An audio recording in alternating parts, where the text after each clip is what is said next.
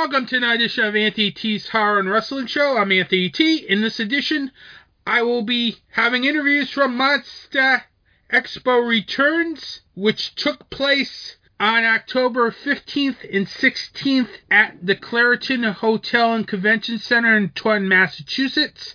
I will have interviews with James Lamont from It Came From the 508 Productions, Jason Yatchenkin from Poultrygeist Night of the Chicken Dead, and more. Plus, I will have thoughts on this convention next segment. Then in What's Anthony T Watching, I talk about the most divisive horror film of 2022, Halloween Ends. But first, the news. Starting off the news, it's great to be an independent horror film fan. Yes, it is, because Terrifier 2 is making money at the box office. That's right. Terrifier 2 is making money at the box office. Now, you may ask why this is shocking, because for 2 weeks now, Terrifier 2 has been in the top 10 grossing films in America. In its 2 weeks in the box office, the film has made almost $2.5 million at the box office. And this is a film that has been treated a little unfairly. That is a major achievement for an independent horror film. Now, the reason I say this film has been treated unfairly at these theaters is because there's only been like 1 or 2 showings of this film per night. Literally. In my area, they're just showing it like once Friday, once Saturday, once Sunday. That's it. Other areas, they're showing it like once a night. And yet, this film has made over $2.4 million. It's a great achievement for people who want original content. And I'm not talking about Halloween Ends. I know some people might think that's original, but I'll say for that for the end of this podcast, because we want to stay with the positive here. But $2.5 million for a film that is not released by a major studio is such an incredible achievement, especially one that is completely unrated and it's an extreme horror film. I am so happy that Terrifier 2 has been a big success at the box office, given the fact that it had a lot of major hurdles. Did I expect it to make $2.4 million? No. I didn't even expect this film to make $1 million, quite frankly. But the fact that this film has already made $2.4 million and it's going back into theaters for a third weekend tells you something. People want original horror. They don't want the cookie-cut horror controlled by the major studios. They want original horror. I have to give it up for Damien Leone, David Hawthorne, and everyone involved with Terrifier 2. That film is such a great film. You can go to Film Arcade Media for my review of this film. But it's a great job on all their parts that this film has broken the traditional studio stranglehold on the theater system. Because in the theater system, you don't get this film in there. And in the theater system, you don't make over $2 million with a film like this. But Terrifier 2 has done it. $2.4 million, and who knows, it may end up with $3 million by the end of its theatrical run, which nobody expected. It's been talked about on major publications now. That's how big this news is, that a small indie horror film is able to make money at the box office. Sure, it's not making $10, $20, $30 million or so, but when you take a step back and you look that this film is not being bankrolled by a major studio and it's in the top 10 for 2 weeks in a row when there's like one screening a night and in some cases only screening on the weekends. It's a major victory for independent horror. I hope this leads to more independent horror ending up in the major cinemas, because there is an audience for this. You just have to have a fan base, and you have to have great marketing. And Terrifier 2 has had that. And this is why it's succeeding at the box office. It's just great. Seriously. I never thought in a million years that a film like Terrifier 2 would be in the top 10, first of all, as I literally thought it would be one and done. But now it's going to week 3 in theaters. That is a major accomplishment, and Damien Leone should be applauded for this, because he's done something that no independent horror director has done. Kept an independent horror film in major cinemas for 3 weeks. In this age of theaters. In other news, Heather Langenkamp wants to fight Freddy one last time. That's right, she wants to fight Freddy Krueger one last time in an Elm Street Legacy sequel. According to Entertainment Tonight, who had a chat with her, it eventually hit upon her iconic role in the original Nightmare on Elm Street film, and she said if Nancy could fight Freddy one last time, I would really like that, she told Entertainment Tonight. She was saying this while being interviewed about Mike Flanagan's The Midnight Club series, which is on Netflix. Now, there are probably only 2 ways this is going to happen. First of all, if she does this, then Nightmare on Elm Street 3 Dream Warriors is going to be retconned, because you can't have Nightmare on Elm Street 3 in the timeline. You have to have another timeline, like the Halloween saga. And I'll talk about that later in the podcast. But back to this news story. There's 2 things that I think has to happen. First, Robert Englund has to come back as Freddy Krueger. Seriously. You cannot have Heather Langenkamp in a Nightmare on Elm Street film without Robert Englund as Freddy Krueger. That would not work. It would feel kind of awkward, to say the least, that another actor playing Freddy, while Heather Langenkamp is playing Nancy. And the other thing is, somebody has to grab the rights to it if the thing's in limbo. The last time I looked, it was like with Warner Brothers New Line, but for all intents and purposes, this could be like another Friday the 13th situation, because the rights eventually will, if not already, reverted back to Wes Craven's estate. That means anybody could probably get it if they want it. If that were to happen, who would be so inclined to pick up and make the reboots to Nightmare on Elm Street and make Heather Langenkamp's wish come true? Wait for it. Wait for it. Jason Blum and Blumhouse Productions. I could totally see Blumhouse Productions going after those rights, because if that happens, you probably can guarantee both Heather Langenkamp and Robert Englund back. If that happens. Most definitely. But seriously, in all honesty, I don't see this happening. But I can understand her wanting to go back to the Elm Street franchise one last time. But I don't know if I want that. Seriously. I don't know. Because quite frankly, do we really need to retcon the first film and ignore all the sequels? Because Nightmare on Elm Street is perfect the way it is. Look at the remake of that New Line did. That was atrocious. I don't want to see another reboot or an alternate timeline to A Nightmare on Elm Street.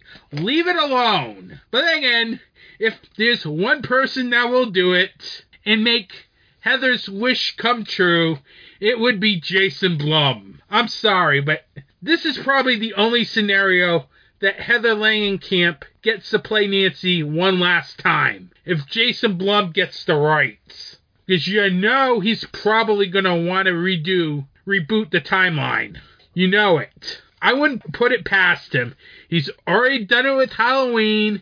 He's doing it with The Exorcist. So I just found that interesting when I came across that on BlooddyDisgusting.com, that Heather Langenkamp wants to play Nancy one last time. Do I want her to play Nancy one last time? No. I want them to leave the Nightmare on Elm Street franchise alone. Period. No more Freddy Krueger films. End of the story. I'll explain why in my review of Halloween Ends at the end of the podcast. And with that, that's the news.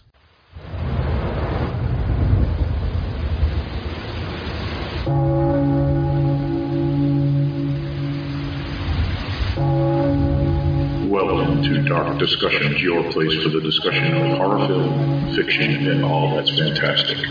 A weekly podcast where the discussion is about the most recent horror and genre films. Intelligent talk on a genre that deserves intelligence. A conversation between co-hosts discussing not only the film, but also the connotation that the directors and screenwriters are trying to articulate. When you want more than a review, listen to Dark Discussions. And speaking of perception, there's just one more scene I want to talk about, which is after Caleb discovers that Kyoto's a robot, Kyoto kind of peels off her skin, showing him what's underneath. Now, wait a minute. I know where you're going with this, but tell me you weren't already thinking this 15 minutes earlier in the film. Exactly what he's thinking at that moment. Which is he's a robot, too. Oh, I considered the possibility. Right, and that's what I like, is the fact that the writers were smart enough to know that this is what the audience would be thinking. We've all seen Blade Runner. Right, exactly. www.darkdiscussions.com, wherever podcasts are found.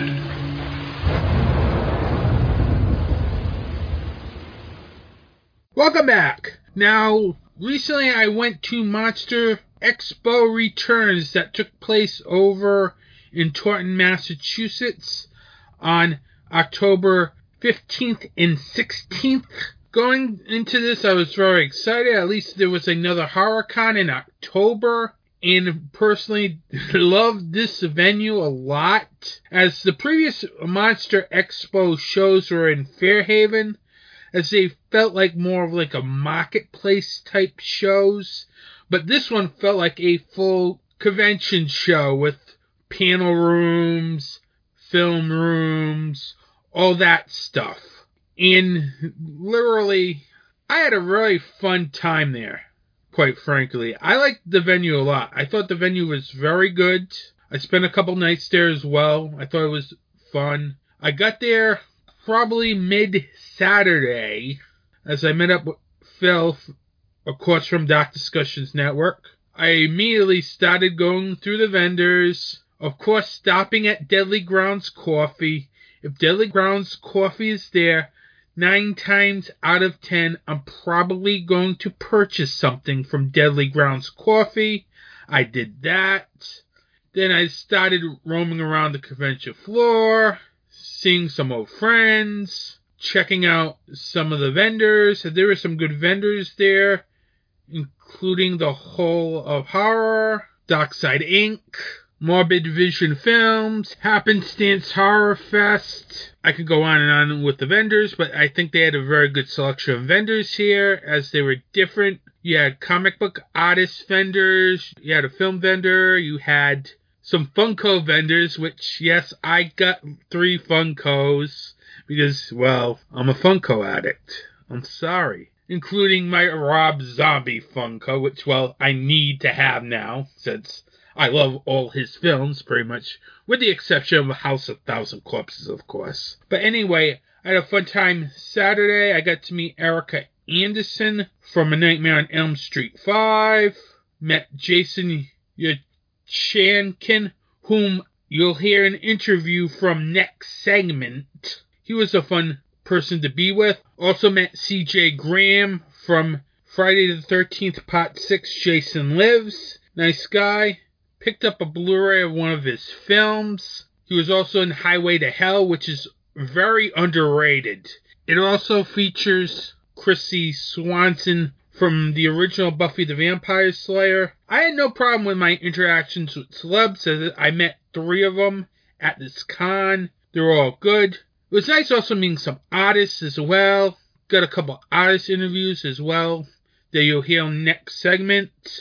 Checked out the indie film panel as well. That was a good panel. It was a busy day. It was fun. And that's what you want to have at a con. Afterwards, I attended the after party. That was also fun. It was great meeting new people there. Met a couple fellow podcasters from other podcasts. A couple authors that attended the convention. It was a fun time, as I really had a fun time that night. Then Sunday morning, I first meet up with my Two from Hell movie podcast co-host Andrew, as he and PVD Horror World premiered his new short film, The Devil's Two, as PVD Horror was hosting this event. That was a fun time. I enjoyed the film. I think Andrew has come a long way, and it's not saying this as a friend or a fellow co-host. I think he's come a long way from his first short film to this one. He's doing a very good job. I really like his films. I really think he has talent. I really can't wait to see what he does with The Local Boogeyman, which is his next film. Then afterwards, it was trying to get interviews, walking around the convention, buying stuff, all that fun stuff. Then I sat down for PVD Horror's screening of A Nightmare on Elm Street 2 Freddy's Revenge, which I think I came in like maybe a quarter of the way through, maybe a halfway through. It's grown on me over the years. First time I didn't get it, but second, third time I get it. I like Mark Patton was very good in that film. Robert Englund's great.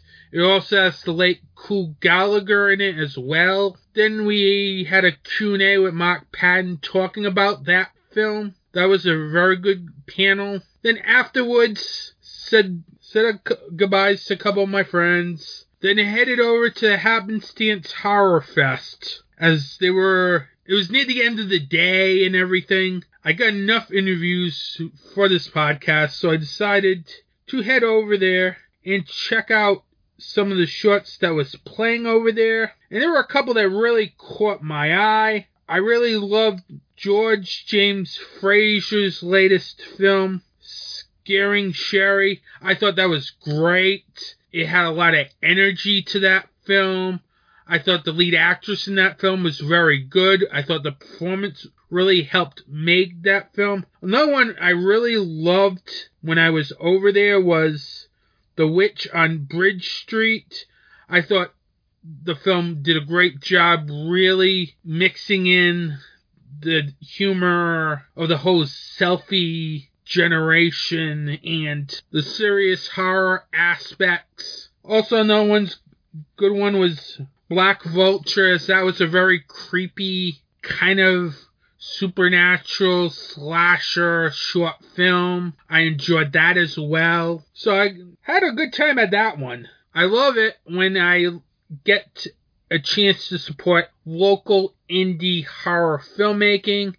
It was a fun time watching those films there. As George James Frazier, who runs the festival, I think did a great job in selecting these local shorts. I wish I had more time to spend a whole day there. If it wasn't for the fact that I was at a convention, I'd probably spend the whole day there, but I had a great time there. It was fun. If the Happenstance Horror Fest plays anywhere near you, I really highly recommend you check it out, as it was a fun time. But if you're into local films in the New England area and you find Scaring Sherry, Black Vulture, and The Witch on Bridge Street, I highly recommend you go out of your way to check those films out. And that pretty much wrapped the convention. By then it was 4 o'clock.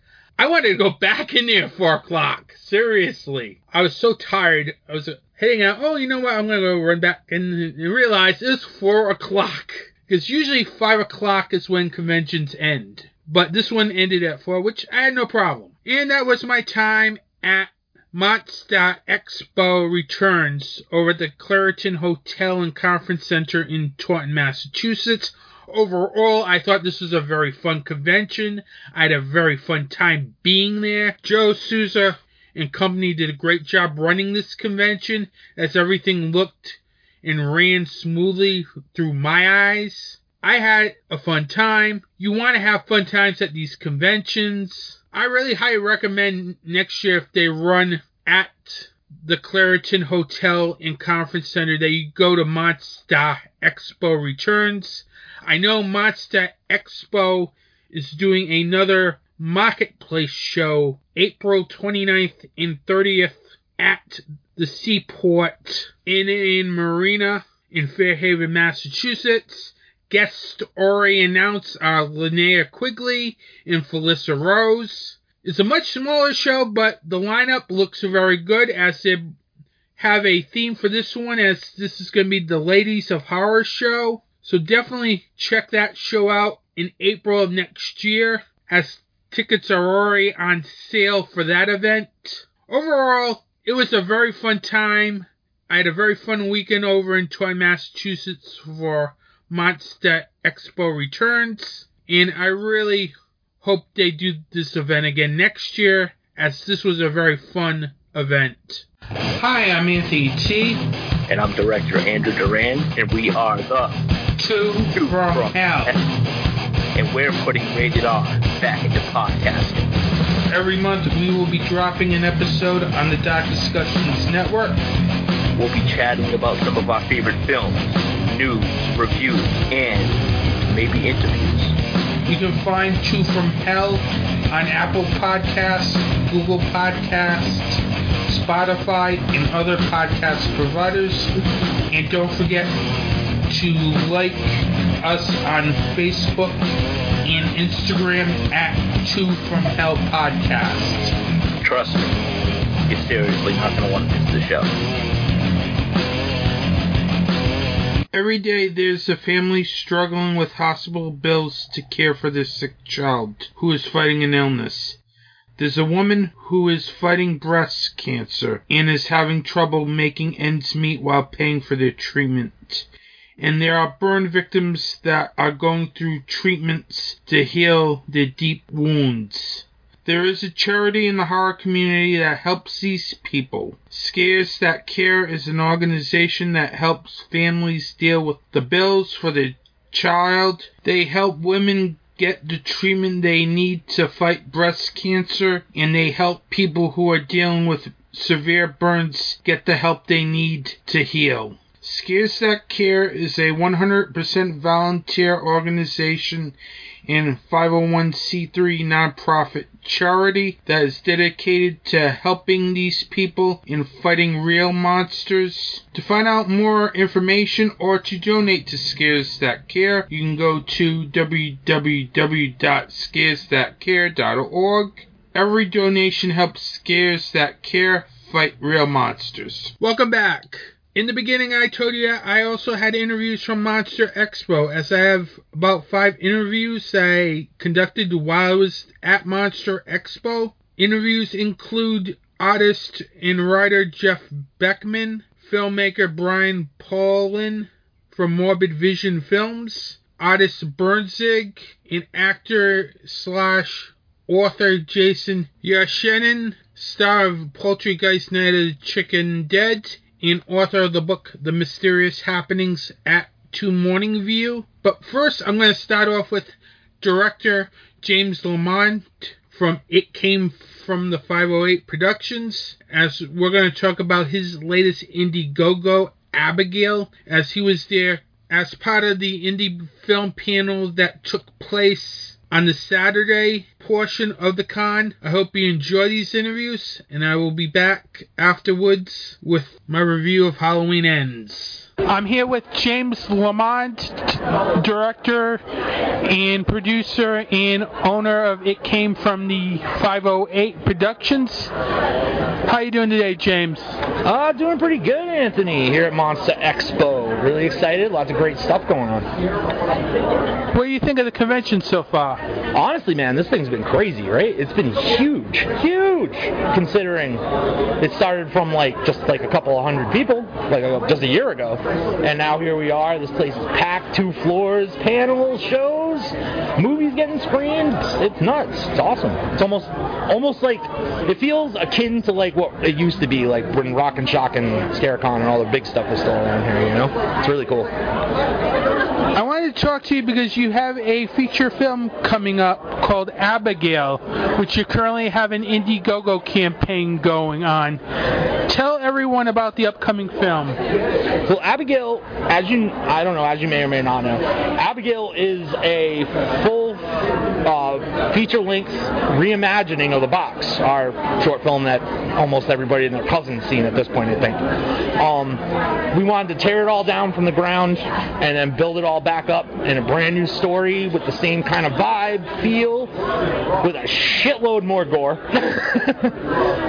It's off the chain. It's going to be the scariest thing to happen to vampires in Salem's Lot. What made you want to make that leap from short films to feature-length films? Well, I think a lot of people agonize over that, but the simple fact was, with the pandemic and everything, we were okay, do we want to go back to doing the same old, or we want to take this time to rethink how we're doing stuff? So, basically what we came up with was that we were going to break off into teams. Certain teams are going to handle feature films, certain teams are going to handle episodic stuff, certain teams are going to be still working on the short film stuff. We're not going to stop doing the stuff we've already been doing, but I'm making the leap over to feature films because I've done skits, shorts, half-hour long stuff, almost features, not quite features. It's just time. As an artist, in order for me to grow, I feel like it's time to make the leap over to something 90 minutes or longer, Now, you're working with a co-producer this time around. What made you decide to have another production company come aboard for Abigail? Well, the cool thing about it is one, it's Gorilla Girl Productions, Ashley Turner out of Sacramento, California. She's amazing. She does work with us on stuff without your head, with Culture Shock and all those other things. Her show, 3 Haunted Podcast, is over there too. But basically, that's actually not just going to be Gorilla Girl. Through the Indiegogo, we have a producer partnership program, and the point of that is basically we feel like we all, as a horror community, as a film community, as whatever, we all work on our individual projects, and then we all try to get them shown, and we only get so much of the pie. We only get so many people viewing it. The idea here is basically let's come together, let's pool a little money, let's make this movie, and let's get an even bigger piece of the pie because of that. And basically, we want to bring our friends on board. We want to bring the people that have backed us, supported us, and believed in us, and give them a way to actually get their name on something in that capacity. And I think it's working out really well so far. It's still open for more producing partnerships. We're not going to cut it off just yet, but it is limited. We're not going to have that many people come on, but at least a few more we could have with the producing partnerships. But yeah, it was just basically a decision to get more of the community involved in what we're doing. Now, back to Abigail. What made you want to go into the vampires subgenre with this one? It's just, when was the last time you saw something that was actually scary with vampires? I think I did it. I think it was The Box. That was the last time I saw something that was scary with vampires. So, before that, though, how many times can we see Kate Beckinsale and Pleather shooting machine guns at werewolves? I just wanted to go back to something deeply rooted in New England mythology, scary as hell. that feel like that Salem's Lot, the even our own myths like Mercy Brown, the Cape Cod vampire. Like we have like all this rich, really scary mythology around vampires that we're all wasting to try and make them look sexy. And I think it's stupid. Like there needs to be some kind of counterbalance to that. So Abigail is the counterbalance. Tell me about the cast that's set to star in the film. Jesus. It's huge, man. Did you look at the Indiegogo? It's massive. Yes. We got so many people involved. We're still not even done casting yet. I mean, God, Erica's back. Dan's back. Erica Looker, Dan Bouchard, if you guys don't know out there. Bob's back. Bob Mandel from On Your Deathbed. We got Chandra Ankerblom, well-known cosplayer. Sherry Lee, she's been in a million things around here. Alexander Hawk, the treasure, the New England treasure of underground horror. The cast is incredible. Tegan's coming in, Tegan Mendel, Bob's daughter, coming in to play the title character, Abigail, and she did a fantastic job in the box with. And then we got all the rest of the cast from the box is coming back too. The cast is huge. They're incredible. They're like just top tier as far as what they're putting out right now as far as talent goes. It's going to be amazing. The cast is just phenomenal. It's awesome. What perks are available to backers of this Indiegogo? We actually just added everything in DVD. We weren't going to put all of the perks in DVD, but because we weren't going to make DVDs anymore, but there was a huge demand for it. People asked for DVDs, so we just provided that. But you can pick up DVDs. There's posters. There's an exclusive backer-only T-shirt designed by my assistant director, Ryan William Francis Corrigan of That Strange Show. It's beautiful. God, you can get executive producer's title, associate producer title. You can get something as small as a film thank you, IMDb credit. There's all kinds of crazy stuff. But the really cool thing about our campaign, the perks, that's all well and good. But the digital perks, you get unreleased scripts, One Last Kill 2 and the box part 2. If you donate enough money, it's in there. You guys can see how we were going to finish the original story before we decided to reimagine it. Digital codes came from the 508 Direct, free, right in there. And you get all of the digital perks within 24 hours of investing. It's not like you have to sit there and wait for your perks to come like most crowdfunding campaigns. You buy it, the email goes out within 24 hours, and you got all the digital stuff right away. How long is this campaign lasting on Indiegogo, and how much are you looking to raise? We're looking to raise $28,000, which will cover abroad the whole kit and caboodle. It's going to end on December 1st, so it's actually going to be going for quite a while yet. We wanted a longer campaign because we know the times are tough. People don't always have a lot of money to throw at stuff, but when they have the extra money, it'll be there for them to do it. You know what I mean? So December 1st. What other projects do you have on the horizon besides Abigail? Well, Anthony, that's a surprise. We can't let that go yet. This is fun stuff. We are working on projects right now that I can't name, but it's nuts. It's nuts. We're working on directorial debuts from Erica. We're looking at a directorial debut from Dan. We're working on a directorial debut from Ryan William Francis Corrigan of That Strange Show. We have Jeremy's coming back for something real soon, and I've even got a couple of irons in the fire in the short film space that we're going to release as we're trying to promote Abigail. I can't say what they are or when they're coming because it's all going to be a surprise, but yeah, we got a lot going on besides Abigail. It's just we want to make sure everybody's like getting stoked about it. They have to go check us out on the Facebook page at It Came From The 508 Productions, or itcamefromthe508.com, and if you guys are following us, you're going to see it happen. And I'm not going to tell you when. And finally, tell me about the podcast that you're involved in as well. As you're a podcaster as well. Oh, well, right now, Culture Shock's on a hiatus while we're working on all this other crazy stuff. But if you guys want to check out the archive things, you can go to camefromthe508.com. We have 55 episodes of insanity that you guys can go check out. Currently, the only podcast I'm actively working on is Dead Kids of Derry over at Boombastic, where we commentate on Stephen King adaptation films with Matt Fisher and Billy Coyne and Jesse and a whole bunch of other people, and it's nuts, and I'm crazy, and we're all crazy, and it's fun. Well, James, I want to thank you for coming again onto this podcast. Absolutely, dude. Always love coming on. You know it. It's always fun. Have a good day. You too, brother. I'm here with artist Jeff Beckman to talk about his latest comic, Faceball. How are you doing today, Jeff? I'm doing good.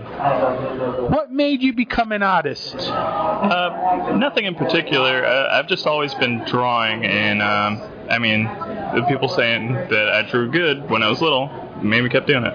Your latest comic is Faceball. Tell everyone about the comic. So, Faceball is a sort of a slasher story of 4 teens that go on a joyride, and they're smashing mailboxes, and then, bad stuff happens along the way. I can't really say much more without spoiling it.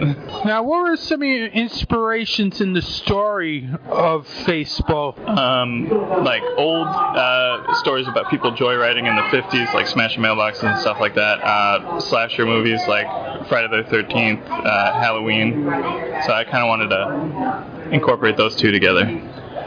What made you go for more of a graphic tone in your comic? That's just kind of the thing I've always been known for, is graphic imagery, but also I work in animation also, so it's very cartoony, but also very visceral and gory. What were some of your inspirations in making some of your work so graphic? Just like horror comics that I would read, horror movies, like all the practical effects. That's kind of it. I just like the bloody effects in movies and stuff, so I want to get that on paper. Now, your comic is pretty much in black and white. What made you go with a black and white panel structure instead of traditional color? I like black and white comics more than full color ones, I guess. It's just more the ones I read are in black and white than color, so that's just kind of how it is in my mind.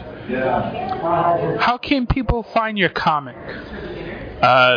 They can find my comic on my Ko-fi shop, but you can find that through my link tree, which is linktr.ee/straightjeffen.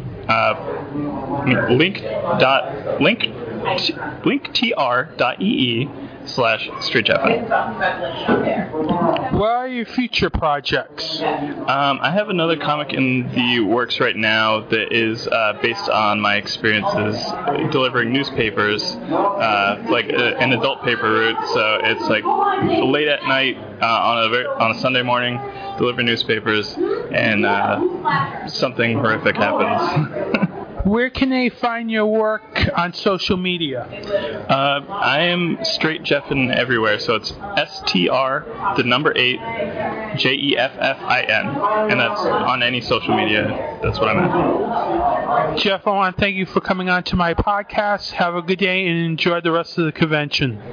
Thanks for having me. I'm here with director Brian Poland from Morbid Vision Films. Says he has a new film called Septic that's currently out. How are you doing today, Brian? Doing good. Thanks for having me on here. What made you get into filmmaking?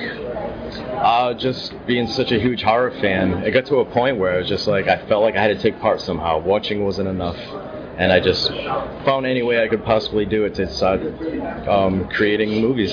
As people are starting to experience extreme horror films with the whole Terrifier craze, tell me what made you get into extreme horror? It was probably simply just from Tom Savini's effects, because he always went much gorier than everyone else in the 80s. Some of his movies were borderline, almost probably would have been NC-17 back in the day.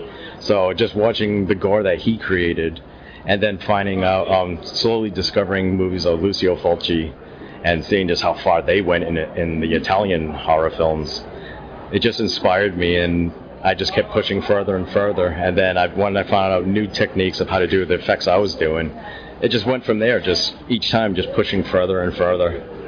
And then to the point where we are now, and still trying to find different ways of doing it. Now, tell everyone the difference between regular mainstream horror and extreme horror. Well, extreme horror, like the type of effects I do, I would say it's more destruction to the human body, I guess you could say. The type of gore we do, like someone won't just die with a slit throat. I describe it as there's a multi-layered process of how the body gets destroyed of a character in one of our films. Someone doesn't go out easy. They go through a long process, and then our gore will get very detailed. And it also, extreme gore and extreme horror doesn't just stick to slit throats or an axe to the head. You'll see parts of the body, I guess you say, that you normally don't see in a mainstream horror film being destroyed as well. That's probably the biggest thing right there is we don't have to worry about ratings. We don't have to worry about censorship. So we can just do anything we want to any part of your body and just bring it that much further.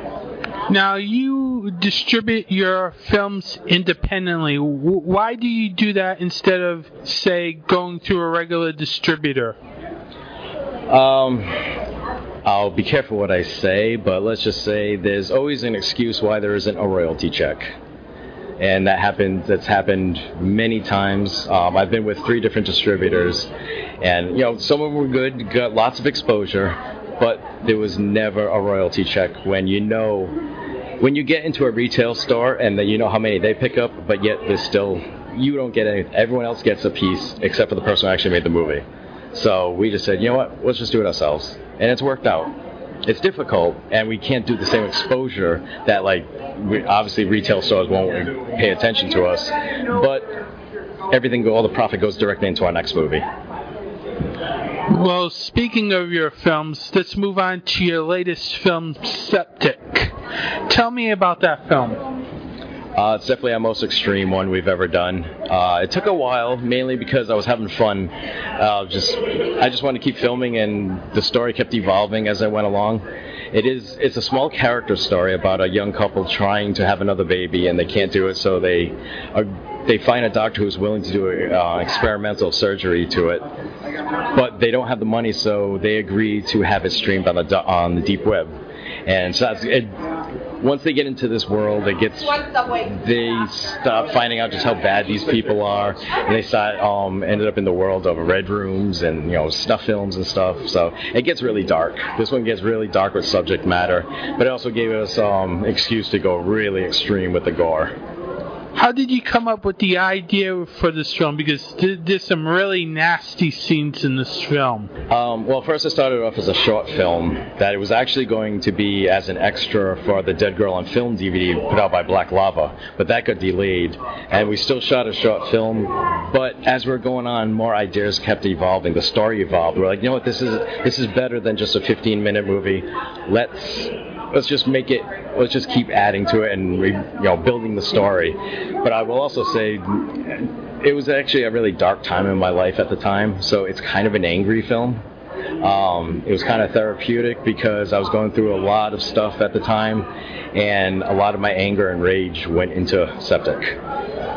What was it like finding the cast for that film? Pretty simple, actually. The lead actor, Steve Savage, I worked with him in a warehouse, and I had found out he was into doing productions, and he's also an independent wrestler who's making a name for himself. I got in touch with him. We decided we're going to start doing this. He found Morgan for me. He was friends with her, and I had asked a few actresses to do it, but unfortunately, it was the sequence where she actually goes septic, and she starts pulling herself apart and starts skinning herself.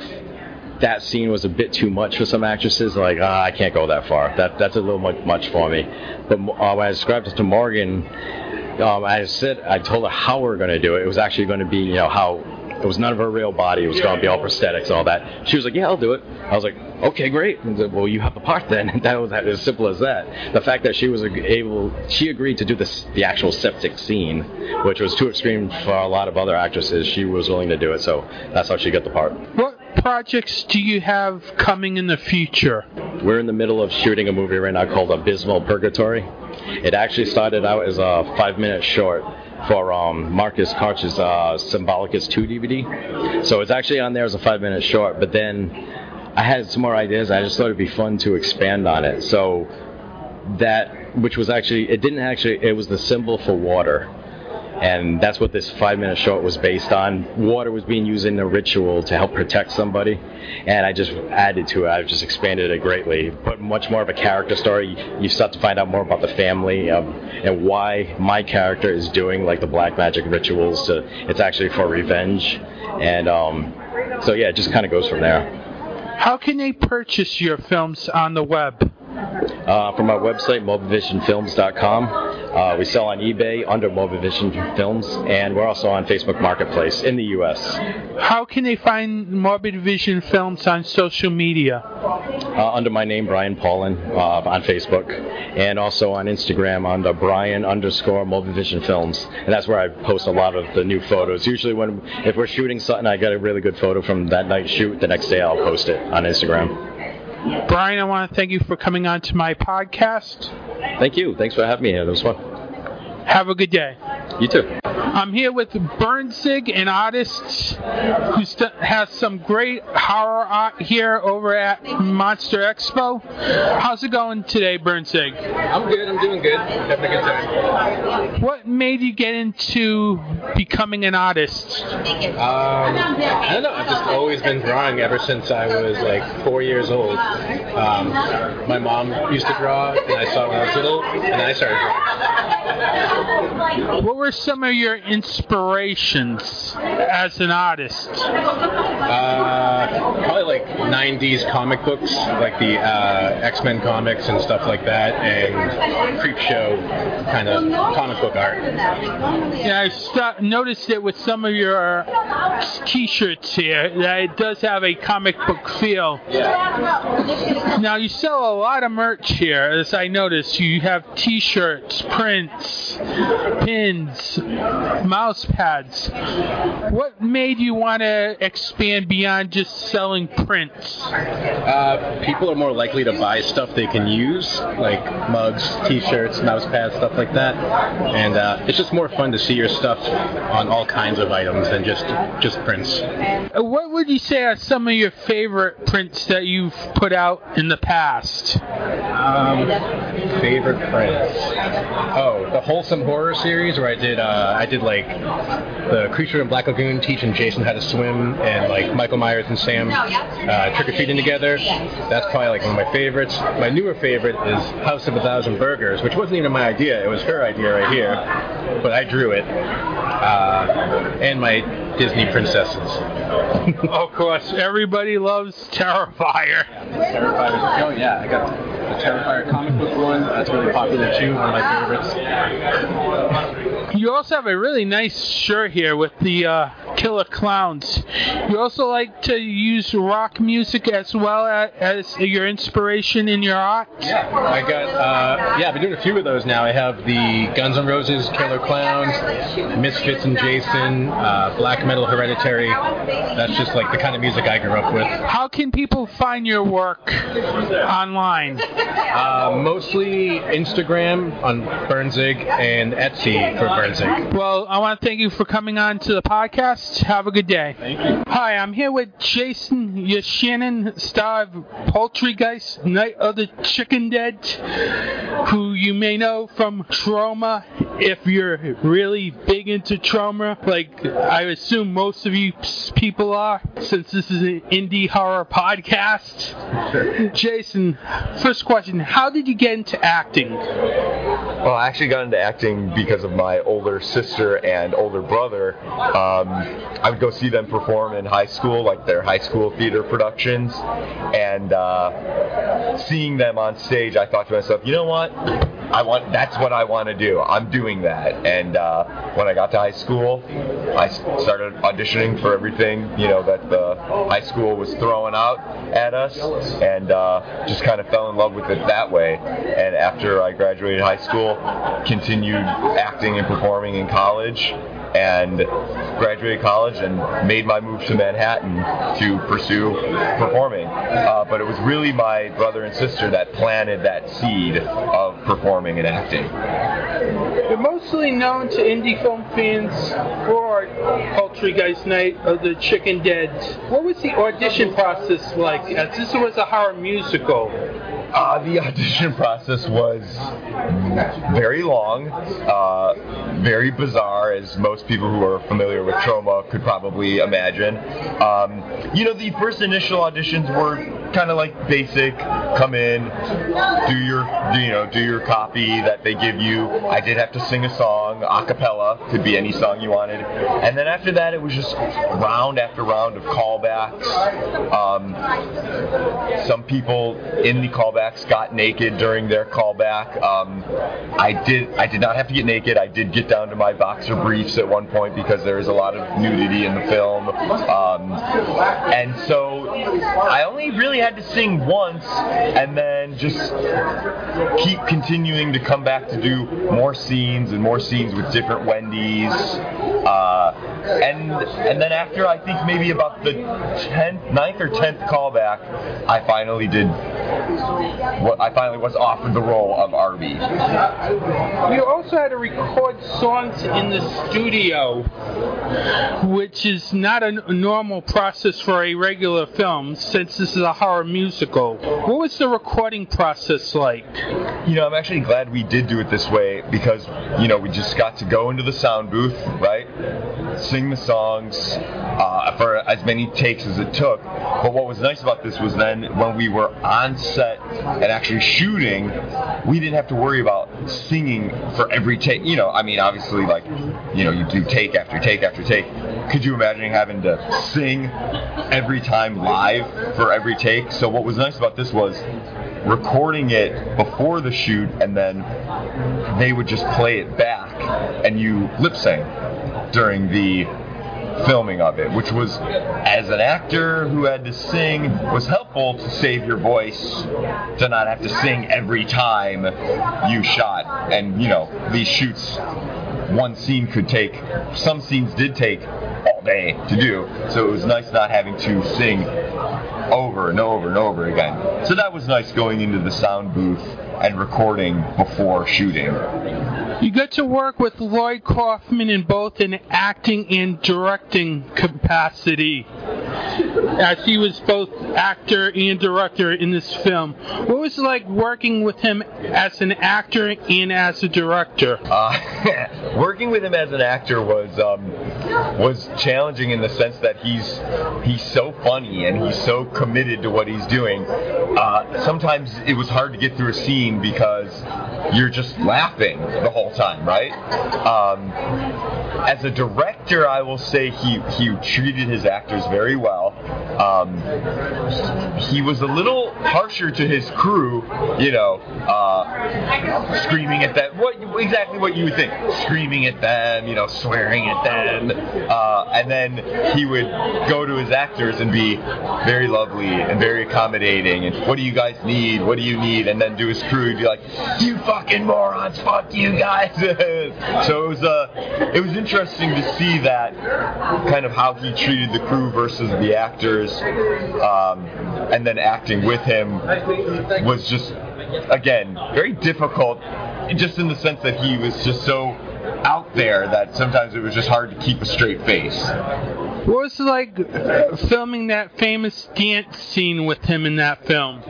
That in the basement with the brooms and that scene? Yes. That took an entire day because, again, I could not stop laughing at him. He also didn't really, if I'm remembering this correctly, didn't always know all of his lines, didn't really know all of the words to the songs, and just seeing him in that dress and being the way he is, it was very difficult to get through, but so much fun. But that scene in the movie, which is what, 3 minutes long, took an entire day to shoot because of just how much fun we were having and goofing off and laughing.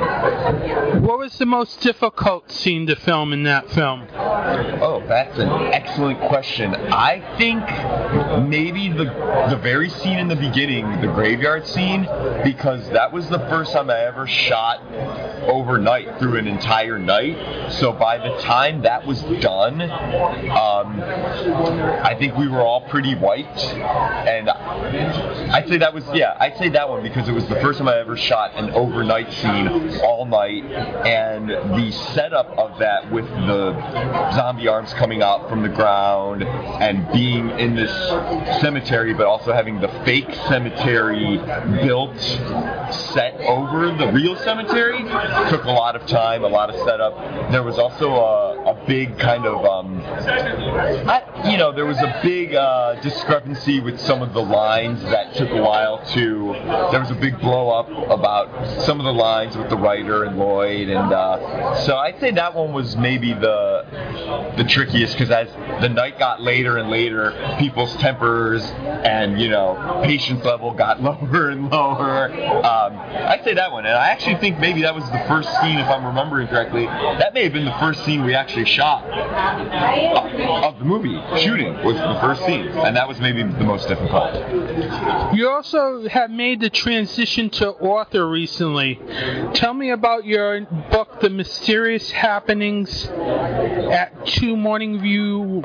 This is actually something I'm really, really proud of. Now, I'm going to go on and say, look, I never really considered myself as a writer, but it's something that I started to explore as another outlet, another creative outlet, that I actually decided, you know what? Hey, maybe I wasn't the best English student, but I don't care. I have an idea that I think is creative. I think I'm a decent storyteller, and I don't care if maybe I don't know all the correct grammar rules. I said, fuck it. I'm just going to do it. I'm going to write this. I'm not going to let my mind stop me and being like, oh, you don't know how to write, or this isn't a good idea. Because a lot of times I think that's what trips people up, is they're their own worst enemy. But I decided, no, screw that. I'm going to write every day. I've got a good idea. I think people that were alive in the 90s who liked pop punk, who liked punk music,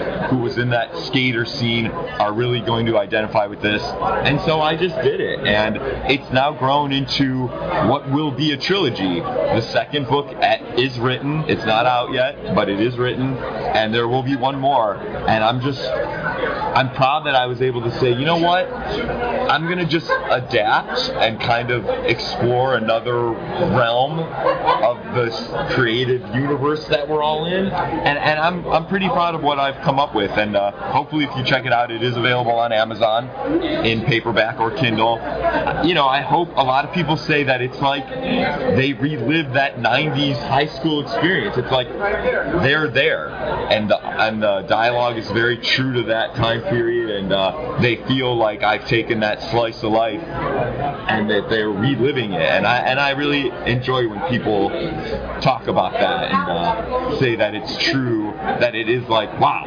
this is like my high school experience to a T. So, how can they find more information about your upcoming projects? You can follow me on Instagram. It's at JasonYashanin23. The reason why the number 23 is attached to my last name is because I'm from Cleveland. I'm a big LeBron James fan, and when he was in Cleveland, he wore the number 23, and he brought the championship to us just like he promised he would.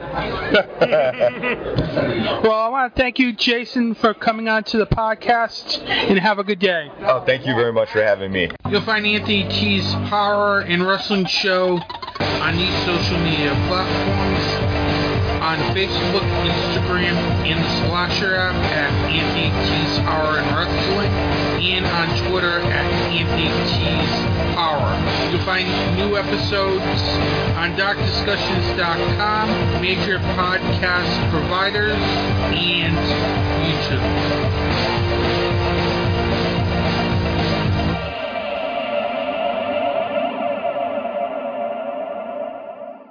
The following review contains spoilers and language that may not be suitable for young listeners. Listener discretion advised.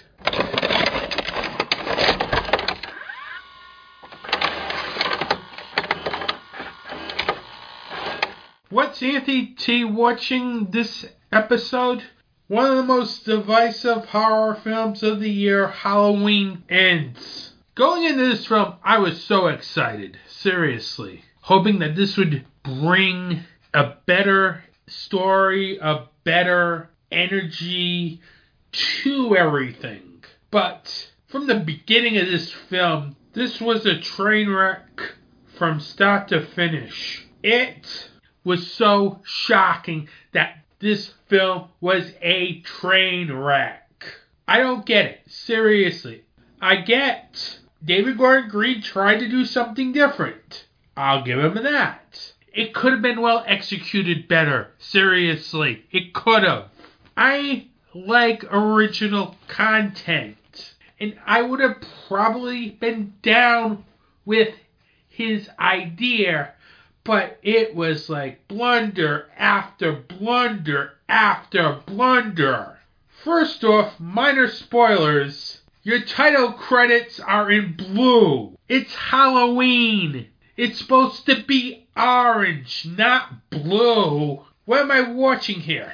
A Marvel movie? Because seriously, blue... Why did they use blue in this film for the title credits? Seriously, who came up with that acidine idea to use blue in the title credits for a horror film that takes place on Halloween, and we associate Halloween with pumpkins and they are orange? I didn't get that. That was the first thing that really pissed me off about this film. The next thing this film pissed me off was the fact that this film had some really bad dialogue.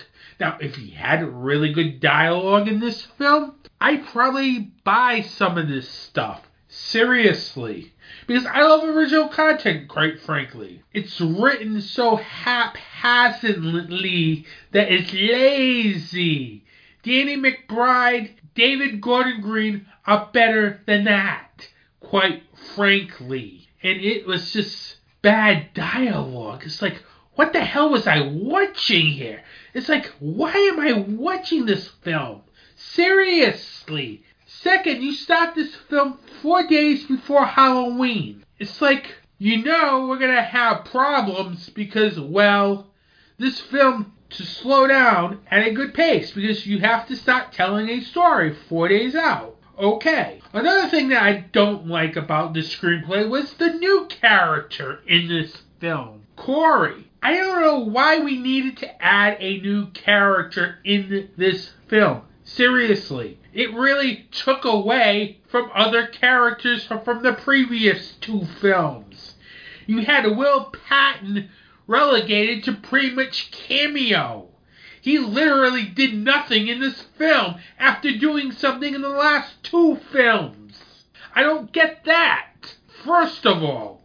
Second, we spent way too much time on the Corey-Allison relationship because that really dragged this film down. I know you're trying to tell a story, David, but I don't want to see a relationship this late in the stage of a trilogy. And don't get me started about Michael Myers here, because literally I'm going to stop talking spoilers now, because I did not like the fact that we had Michael Myers and fake Michael Myers. That it's just so stupid, quite frankly. It got to the point where the last third of the film where it dragged with pretty much a montage of death scenes. You had like 6-7 death scenes in like 10-15 minutes. There's no scares in those scenes. It's like a procession of scenes. It's like you do a collection of death scenes. It is not scary. It's just boring. I don't get it. Quite frankly, who thought this would be a great idea to have Corey go on a killing spree in a 15-minute time frame? Literally. It's like, why did we even bother introducing this new character. This new character flat out sucked. And the fact that David Gordon Green, Danny McBride, and his team of writers failed miserably. Jamie Lee Curtis, I don't know what she was thinking doing this film. It's like they were trying to make a serious drama. I'm all for doing something different with the Halloween franchise. Don't get me wrong. But when you have constant scenes of Jamie Lee Curtis writing her memoirs, Corey dating Allison, Jamie Lee Curtis talking to Corey, it's like, I don't know why. Corey was the big problem with this film. Why did we need to have him in this film or even in this franchise, quite frankly? Because seriously, this was just horrible. All the horrible mess in this film centered almost around Corey. And I'm going to give you another spoiler. Michael Myers in this film is only in this film for like 10 minutes or so. Seriously, he was not in this film for long. And when I watch a Halloween film, I want to see the shape. I don't want to see fake Michael Myers. I want to see real Michael Myers. Instead, most of the time we saw fake Michael Myers in this film.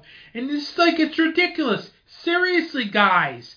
I don't want to see fake Michael Myers. There's a reason why people love The Shape. And it's because of what the character has done. But David Gordon Green and Danny McBride got a jump start on The Exorcist by having this so-called relationship between Michael and Corey, where he just basically stares at the guy, kind of like possessing him in some way. This is not The Exorcist here, people. This is supposed to be Halloween Ends, not some possession movie where someone goes, grabs a couple people so the killer can kill. I don't get it. They made The Shape look so weak in this film.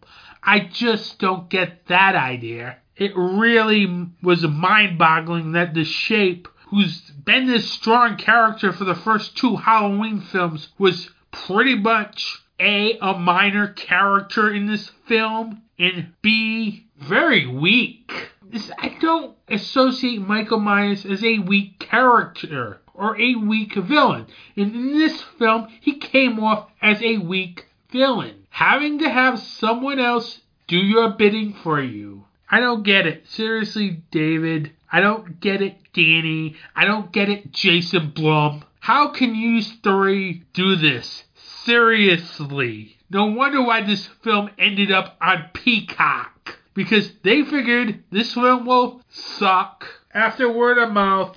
And it's just awful. Seriously. This was just an awful film. I don't get why they even tried it. Seriously. The idea was good. I'll give them that. The execution was just flat out horrible. If we had more of The Shape in this film, this would have been a really good film. But instead, we had to make Corey the main character of this film.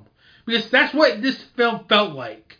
It felt like Laurie Strode, Allison, and Corey were the main characters of this film. And that's not what a Halloween film should be, quite frankly. The Shape shouldn't be reduced to someone who's just weak and having to possess somebody in order to, with the exception of the last 15 minutes of this film, he felt like he was just there for this entire film. I just don't get it, seriously.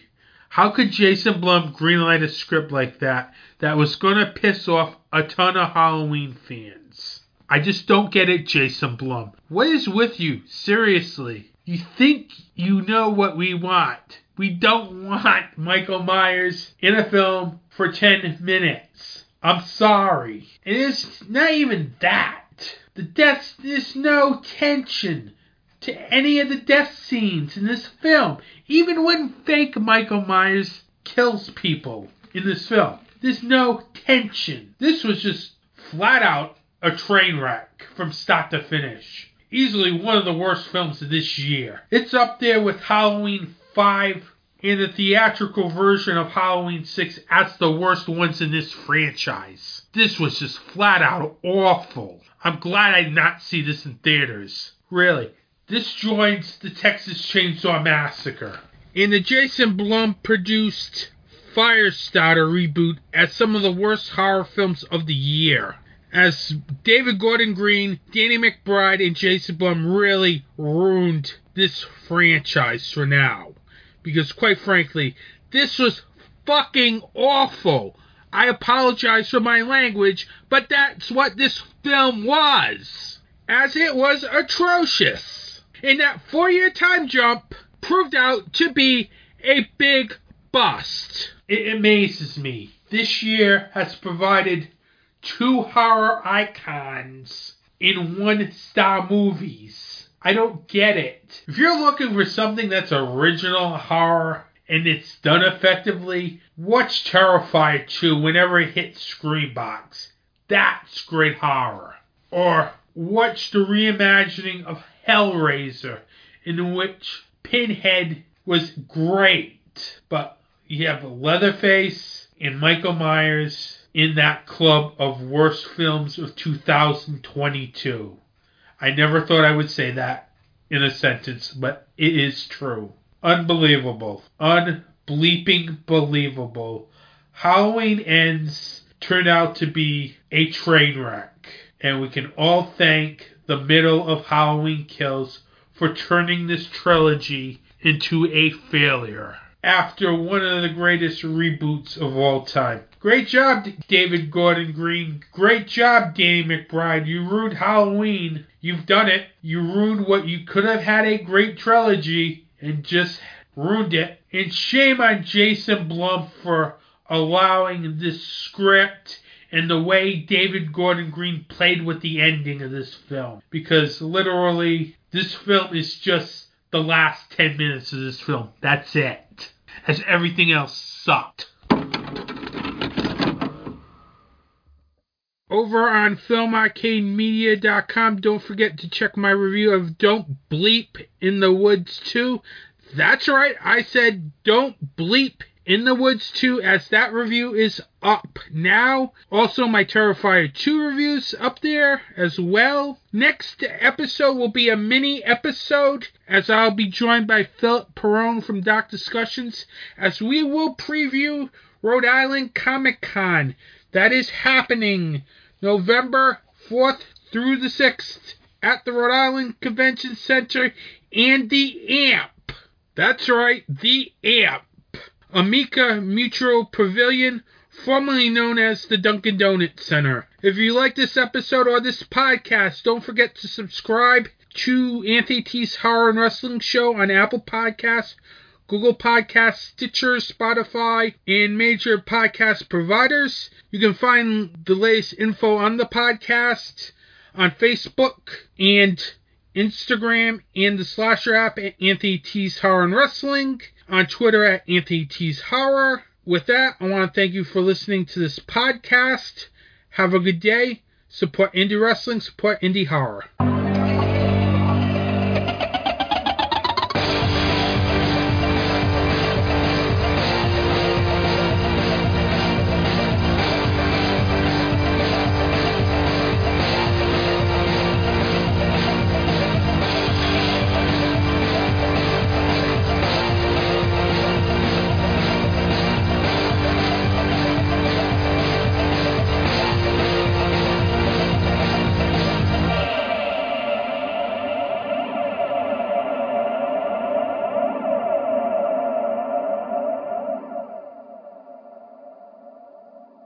This has been a Film Arcade Media production.